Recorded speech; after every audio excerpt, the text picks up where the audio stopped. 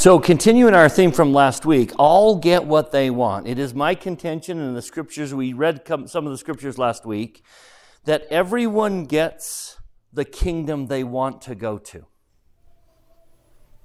If you want to be celestial, you will live that way. You will strive that way. And your kingdom will be obviously celestial. Those who go to the celestial kingdom, it's because they want to live in a telestial world. It would be an act of cruelty to send someone to the celestial kingdom who does not want to be there. And so Heavenly Father grants to us according to our desires. And life then is about figuring out what is it that you want. I love that Joseph F. Smith, sixth president of the church, called that the education of our desires. Do you want celestial things? Do you want terrestrial things? And so here we are in life trying to decide, what is it that I want? Which law do I want to obey? Now, one of the problems we have is that we use those terms, celestial, terrestrial, and telestial, as kingdoms of glory. And I think that's part of the confusion is we talk about telestial things, and we assume that if I'm struggling with telestial things, I'm going to the telestial kingdom. So for a brief moment, will you just separate those two? Every single one of us has to make our way through the telestial world. It's all around you. And we are born with a nature that desires telestial things. As an illustration of that, every temple has a telestial room. And you have to go through the telestial room. Now, the only way to get out of the telestial room and into the terrestrial room is to let go of everything telestial. And there's the test. Can you let go of everything around you that's telestial? It's everywhere. And it's appealing. Will you get yourself out of the telestial room by letting go of telestial things? And once you've gotten out of the telestial room and you enter the terrestrial, there's a great victory there. You let go of telestial things. Now the next step of the journey is, will you let go of terrestrial things? Or are you going to hold on to terrestrial and stay in the terrestrial room? Every temple has a terrestrial room. And your invitation is to get out of the terrestrial room. Let go of terrestrial things. And hold on to celestial things. That journey is like our journey through life. And I don't know how, but C.S. Lewis caught that. That I am here to wrestle with my desires. And my desires will keep me in the room or cause me to let go. So, one of the great moments in the Chronicles of Narnia is the voyage of the Dawn Treader. Now, Eustace, remember, we've got Susan, Peter, Edmund, and Lucy, and they have a cousin. And their cousin is a young man named Eustace, and he is a cranky, old, little, not-so-nice kid. He's always whining, he's always complaining, he doesn't want to do any work. And tell me he doesn't personify a telestial life. It's all about him.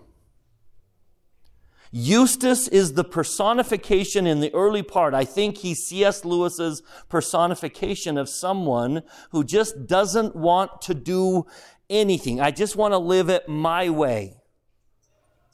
And that's the telestial man. Now, while they're journeying throughout the sea, they take damage to the ship. And they find a little port, and they're going to pull in, and they're going to rest, and they're going to fix the ship. And as they describe this, all the work they're going to do to the ship, Eustace is like, no way, not me. And so as soon as they dock, Eustace heads up into the mountains and falls asleep. Now, unfortunately, the mist has come in and he gets lost. So let me pick it up. Let me just read this whole chapter. You came to Institute, now it's story time. At that very moment, the others were washing hands and faces in the river and generally getting ready for dinner at rest. The 3 best archers had gone up into the hills north of the bay and returned laden with a pair of wild goats, which were now roasting with fire. Caspian had ordered a cask of wine ashore, strong wine with Archenland, which had to be mixed with water before you drank it, so there would be plenty for all. The work had gone well so far, and it was a merry meal. Only after a second helping of goat did Edmund say, "Where's that blighter Eustace?" Meanwhile, Eustace stared around the unknown valley. It was so narrow and deep, and the precipices which surrounded it so sheer that it was like a huge pit or trench. The floor was grassy, though strewn with rocks here and there. Eustace saw black burnt patches like those you see on the sides of a railway embankment on a dry summer. About 15 yards away from him was a pool of clear, smooth water. There was at first nothing else in all the valley, not an animal, not a bird, not an insect. The sun beat down and grim peaks of horns of mountains peered over the valley's edge. Eustace realized, of course, that in the fog he had come down the wrong side of the ridge. So he turned at once to see about getting back. But as soon as he had looked, he shuddered. Apparently he had, by amazing luck, found the only possible way down. A long green spit of land, horribly steep and narrow, with precipices on each side. There was no other possible way of getting back. But could he do it now that he saw what it was really like? His head swam at the very thought of it. He turned round again, thinking that at any rate he'd better have a good drink from the pool first. But as soon as he had turned, and before he had taken a step forward into the valley, he heard a noise behind him. It was only a small noise, but it sounded loud in that immense silence. It froze him dead still, where he stood for a second. Then he slewed around his neck and looked. At the bottom of the cliff, a little on his left hand, was a low, dark hole. The entrance to a cave, perhaps. And out of this 2 thin wisps of smoke were coming. And the loose stones just beneath the dark hollow were moving. That was the noise he heard, just as if something were crawling in the dark behind them. Something was crawling. Worse still, something was coming out. Edmund or Lucy or you would have recognized it at once. But Eustace had read none of the right books. The thing that came out of the cave was something he had never even imagined.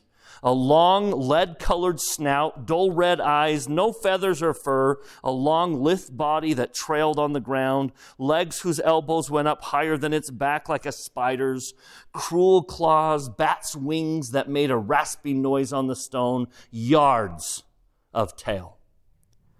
And the line of smokes were coming from its 2 nostrils.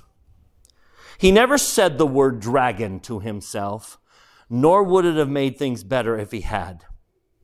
But perhaps, if he had known something about dragons, he would have been a little surprised at this dragon's behavior. It did not sit up and clasp its wings, nor did it shoot out a stream of flame from its mouth. The smoke from its nostrils was like the smoke of a fire that will not last much longer. It did not, nor did it seem to have noticed Eustace. It moved very slowly toward the pool, slowly and with many pauses. Even in his fear, Eustace felt that it was an old, sad creature. He wondered if he dared make a dash for the ascent, but it might look round as if he made any noise. It might come more to life. Perhaps it was only shamming. Anyway, what was the use of trying to escape by climbing from a creature that could fly? It reached the pool and slid its horrible, scathy chin down over the gravel to drink. But before it had drunk, there came from it a great croaking, a clanging cry, and after a few twitches or convulsions, it rolled round on its side and lay perfectly still with one claw in the air. A little dark blood gushed from its wide-opened mouth. The smoke from its nostrils turned black for a moment and then floated away. No more came. For a long time, Eustace dare not move. Perhaps this was the brute's trick and the way it lured travelers to their doom. But no one could wait forever. He took a step nearer, then 2 steps, and halted again. The dragon remained motionless. He noticed, too, that the red fire had gone out of its eyes. At last he came up to it. He was quite sure now that it was dead. With a shudder, he touched it. Nothing happened. The relief was so great that Eustace almost laughed out loud.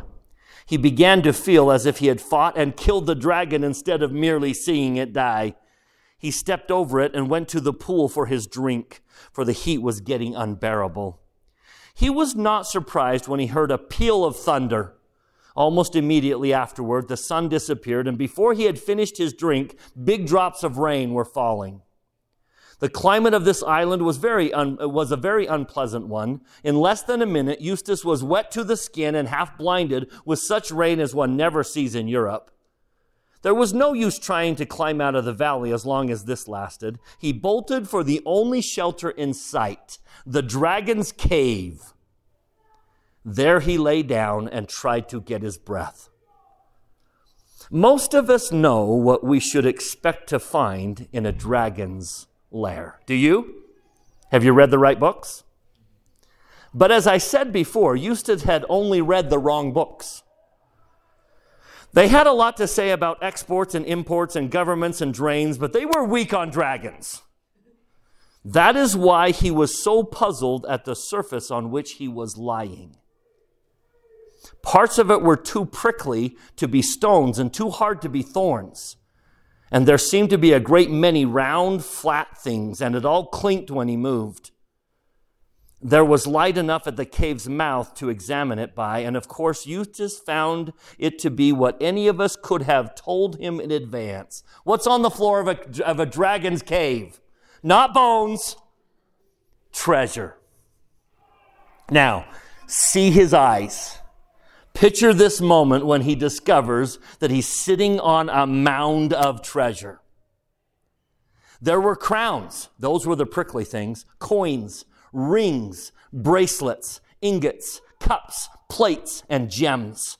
Eustace, unlike most boys, had never thought much of treasure, but he saw at once the use it would be in this new world which had so foolishly stumbled into through the picture in Lucy's bedroom at home. They don't have any tax here, he said, and you don't have to give gifts to the government. With some of this stuff, I could have quite a decent time here, perhaps in Kellerman. It sounds the least phony of these countries. I wonder how much I can carry. That bracelet now, those things that are probably diamonds, I'll slip it on my own wrist. Too big, but not if I push it right up here by my elbow. That's significant. He puts a bracelet on, doesn't fit, so he puts it all the way up here by his elbow. A gold bracelet with diamonds. All right.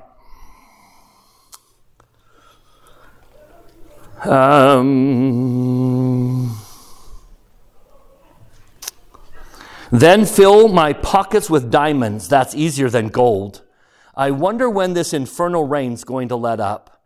He got into a less uncomfortable part of the pile where it was mostly coins and settled down to wait. But a bad fright, when once it was over, and especially a bad fright followed by a mountain walk, leaves you very tired. Eustace fell asleep. By the time he was sound asleep and snoring, the others had finished dinner and became seriously alarmed about him. They shouted, "Eustace! Eustace! Cooey!" till they were hoarse, and Caspian blew his horn. "He's nowhere near, and he'd have heard that," said Lucy with a white face. "Confound that fellow," said Edmund. What on earth did he want to slink away like that for? But we must do something, said Lucy. He must have got lost or fallen into a hole or been captured by savages or killed by wild beasts, said Drinian. And a good riddance if he has, I say, said Rince. Master Rince, said Reepicheep, you never spoke a word that became less of you. The creature is no friend of mine, but he is of the Queen's blood. And while he is one of our fellowship, it concerns our honor to find him and avenge him if he is dead. I love Reepicheep. Oh, I love Reepicheep. Of course we've got to find him if we can, said Caspian warily. There's the nuisance of it. It means a search party and endless trouble. Bother, Eustace. Meanwhile, Eustace slept and slept and slept. What woke him was a pain in his arm. The moon was shining in at the mouth of the cave, and the bed of treasures seemed to have grown much more comfortable. I'm going to read that again. The bed of treasures had grown much more comfortable. In fact, he could hardly feel it at all. He was puzzled by the pain in his arm at first. But presently it occurred to him that the bracelet which he had shoved up above his elbow had become strangely tight. His arm must have swollen while he was asleep. It was his left arm. He moved his right arm in order to feel his left, but stopped before he moved it an inch and bit his lip in terror. For just in front of him, a little over on his right, where the moonlight fell clear on the floor of the cave, he saw a hideous shape moving. He knew that shape. It was a dragon's claw. It moved as he moved his hand and became still when he stopped moving his hand. Oh, what a fool I've been, thought Eustace. Of course, the brute had a mate, and it's lying beside me. For several minutes, he did not dare move a muscle. He saw two thin clouds of smoke going up before his eyes, black against the moonlight, just as there had been smoking coming from the other dragon's nose before it died. This was so alarming that he held his breath. The two columns of smoke vanished. When he could hold his breath no longer, he let it out stealthily. Instantly, two jets of smoke appeared again, but even yet he had no idea of the truth. Presently, he decided that he would edge very cautiously to the left and try to creep out of the cave. Perhaps the creature was asleep. And anyway, it was his only chance. But of course, before he edged to the left, he looked to the left. Oh, horror! There was a dragon's claw on that side too. No one will blame Eustace if at that moment he shed tears. He was surprised at the size of his own tears as he saw them splash on the treasure in front of him. They also seemed strangely hot. Steam went up from them. But there was no good crying. He must try to crawl out from beneath the two dragons. He began extending his right arm. The dragon's foreleg and claw on his right went through the exact same motion. Then he thought he would try his left. The dragon limb on that side moved too. Two dragons, one on each side, mimicking whatever he did. His nerves broke, and he simply made a bolt for it. There was such a clatter and rasping of clinking of gold and grinding of stones as he rushed out the cave, and he thought they were both following him. He daredn't look back. He rushed to the pool. The twisted shape of the dead dragon lying in the moonlight would have been enough to frighten anyone, but now he hardly noticed it. His idea was to get into the water. But just as he reached the edge of the pool, two things happened. First of all, it came over him like a thunderclap that he had been running on all fours. Why on earth had he been doing that? And secondly, as he bent toward the water, he thought for a second that yet another dragon was staring up at him in the pool. But in an instant, he realized the truth. The dragon face in the pool was his own reflection. There was no doubt of it. It moved as he moved. It opened and shut its mouth as he opened and shut his mouth. He had turned into a dragon while he slept. And now, I think one of the greatest lines, sleeping on a dragon's hoard with greedy, dragonish thoughts in his heart. He had become a dragon himself. That, I have no idea how C.S. Lewis caught that concept, but that is one of the most profound observations I think he made. Holding on to telestial things, you become telestial. Holding on. If telestial things fill your heart, you become. You become what you want. You become what you hold on to. I'm going to read it again. Sleeping on a dragon's hoard with greedy, dragonish thoughts in his heart. He had become a dragon himself. That explained everything. There had been no two dragons beside him in the cave. The claws to right and left had been his own right and left claws. The two columns of smoke had been coming from his own nostrils. As for the pain in his left arm, or what had been his left arm, he could now see what had happened by squinting with his left eye. The bracelet, which had fitted so very nicely on the upper arm of a boy, was far too small for the thick, stumpy foreleg of a dragon.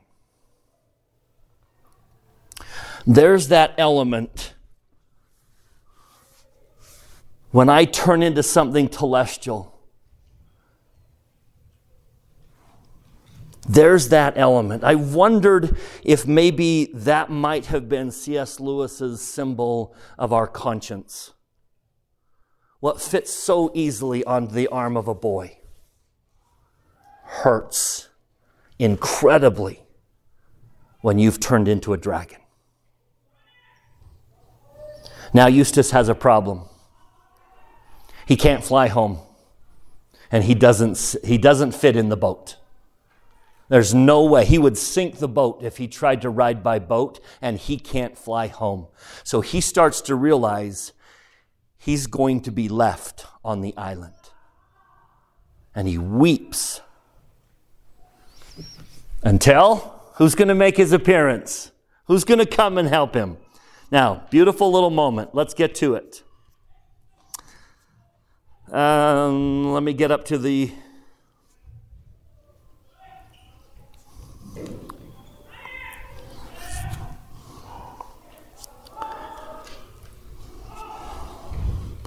Okay, let's do here.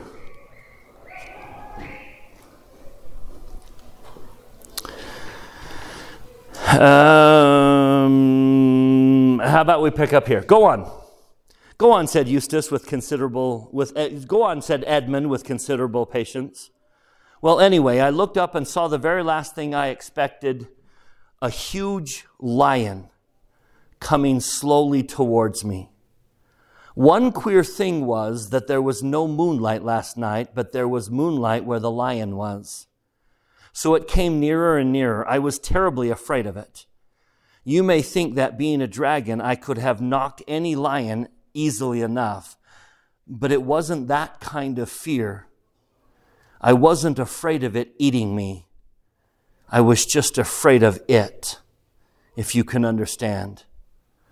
Well, it came close up to me and looked straight into my eyes, and I shut them tight. But that wasn't any good because he told me to follow it. You mean it spoke? I don't know. Now that you mention it, I think it did, but it told me all the same, and I knew I'd have to do what it told me. So I got up and I followed it. And it led me a long way into the mountains. And there was always this moonlight over and around the lion wherever he went. So at last we came to the top of the mountain I'd never seen before, and on the top of this mountain there was a garden, trees and fruit and everything. In the middle of it was a well. I knew it was a well because you could see the water bubbling up from the bottom of it. But it was a lot bigger than most wells. A very big round bath with marble steps going down into it. The water was as clear as anything. I thought I could get in there and bathe. It would ease the pain in my leg. But the lion told me I must first undress. Mind you, I don't know if he said any words out loud. Take off the telestial. Take off the telestial. You've got to undress. I was just going to say that I couldn't undress because I hadn't any clothes on when I suddenly thought that dragons are snaky sort of things and snakes can cast their skins.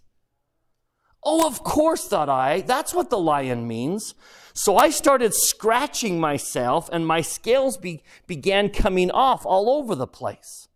And then I scratched a little deeper, and instead of just scales coming off here and there, my whole skin started peeling off beautifully, like it does after an illness, or as if I was a banana. In a minute or two, I stepped out of it. I could see it lying there beside me, looking rather nasty. It was a most lovely feeling, so I started to go down into the water for my bath. Now, let me pause. This is a beautiful concept. I have turned into a dragon because of my greedy telestial thoughts. And the Savior comes and says, undress. Now, what do? I peel off a layer. How many of you have peeled off a layer of the telestial and handed it to the Savior as if it's some great victory? Look, Lord, I peeled off a layer. Look at that nasty skin. I peeled off a layer. Now I'm going to bathe. He starts stepping towards the bath. Now tell me, what do you think Eustace or Aslan's going to say? But just as I was going to put my feet into the water, I looked down and saw that they were all hard and rough and wrinkled and scaly, just as they had been before. Oh, that's all right, said I. It only means I had another smaller suit on underneath the first one, and I'll have to get out of it too. So I scratched and tore again, and this underskin peeled off beautifully, and I stepped out and left it lying beside the other one and went down to the well to bathe. Oh, you want more? You want more? All right, so I peel off another layer. Have you ever tried to satisfy Jesus by peeling off a layer of the telestial? And maybe a second layer. Is this what you want, Lord? To just peel off a couple layers of the telestial? Well, exactly the same thing happened again. And I thought to myself, oh dear, however many skins have I got to take off? For I was longing to bathe my legs. So I scratched away for the third time and got off a third skin, just like the other two, and stepped out of it. But as soon as I looked at myself in the water, I knew it had been no good. Then the lion said, but I don't know if it spoke, you will have to let me undress you. I was afraid of its claws, but I can tell you, I was pretty nearly desperate now. So I just lay down on my back and I let him do it. The very first tear that he made was so deep that I thought it had gone right into my heart. And when he began pulling the skin off, it hurt worse than anything I've ever felt. The only thing that made me able to bear it was just the pleasure of feeling the stuff peel off. You know, if you've ever picked a scab off a sore place, it hurts like Billy O, but it is fun to see it coming anyway. I know exactly what you mean, said Edmund. Well, he peeled the beastly stuff right off. just as I thought I'd done it myself the other 3 times, only it hadn't hurt.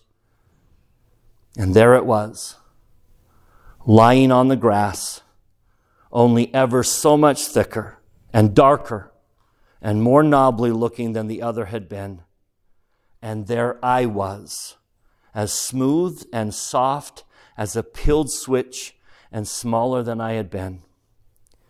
Then he caught hold of me. I didn't much like that, for I was very tender underneath now that I had no skin, and threw me into the water.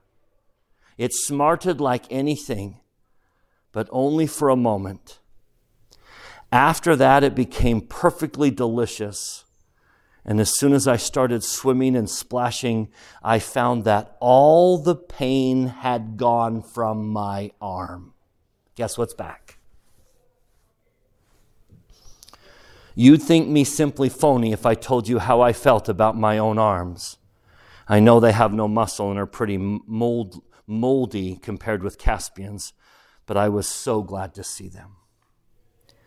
After a bit, the lion took me out and dressed me. Dressed you? With his paws? Well, I don't exactly remember that bit, but he did something or another in new clothes, the same I've got on now. As a matter of fact, then suddenly I was back here, which it was makes me think it must have been a dream. Eustace or Edmund then tells him, no, you've seen Aslan. But I just love that symbolism. We try to appease the Savior by peeling off a few layers of the telestial and handing it to him. It's only when we say, I'm yours, Lord. And we kneel down, fearing and trembling, and drink at the stream. And he's going to cut deeply, peel that out, and pull out the boy. May each of us give ourselves to him. Endure that claw that often cuts deeply as it peels the telestial off. And then get clothed by him. That dragon skin that hurt versus the clothing he put on. How did a man who never went through the temple catch all this? I don't know. But I bear you my testimony. It's not worth it. There is nothing in the telestial world that is worth the dragon's skin. And you can't peel it off without him. You can't peel it off without lying on your back and saying, Lord, I give myself to thee. I bear you my testimony of that lion, of the Savior. And I say that in the name of Jesus Christ, amen.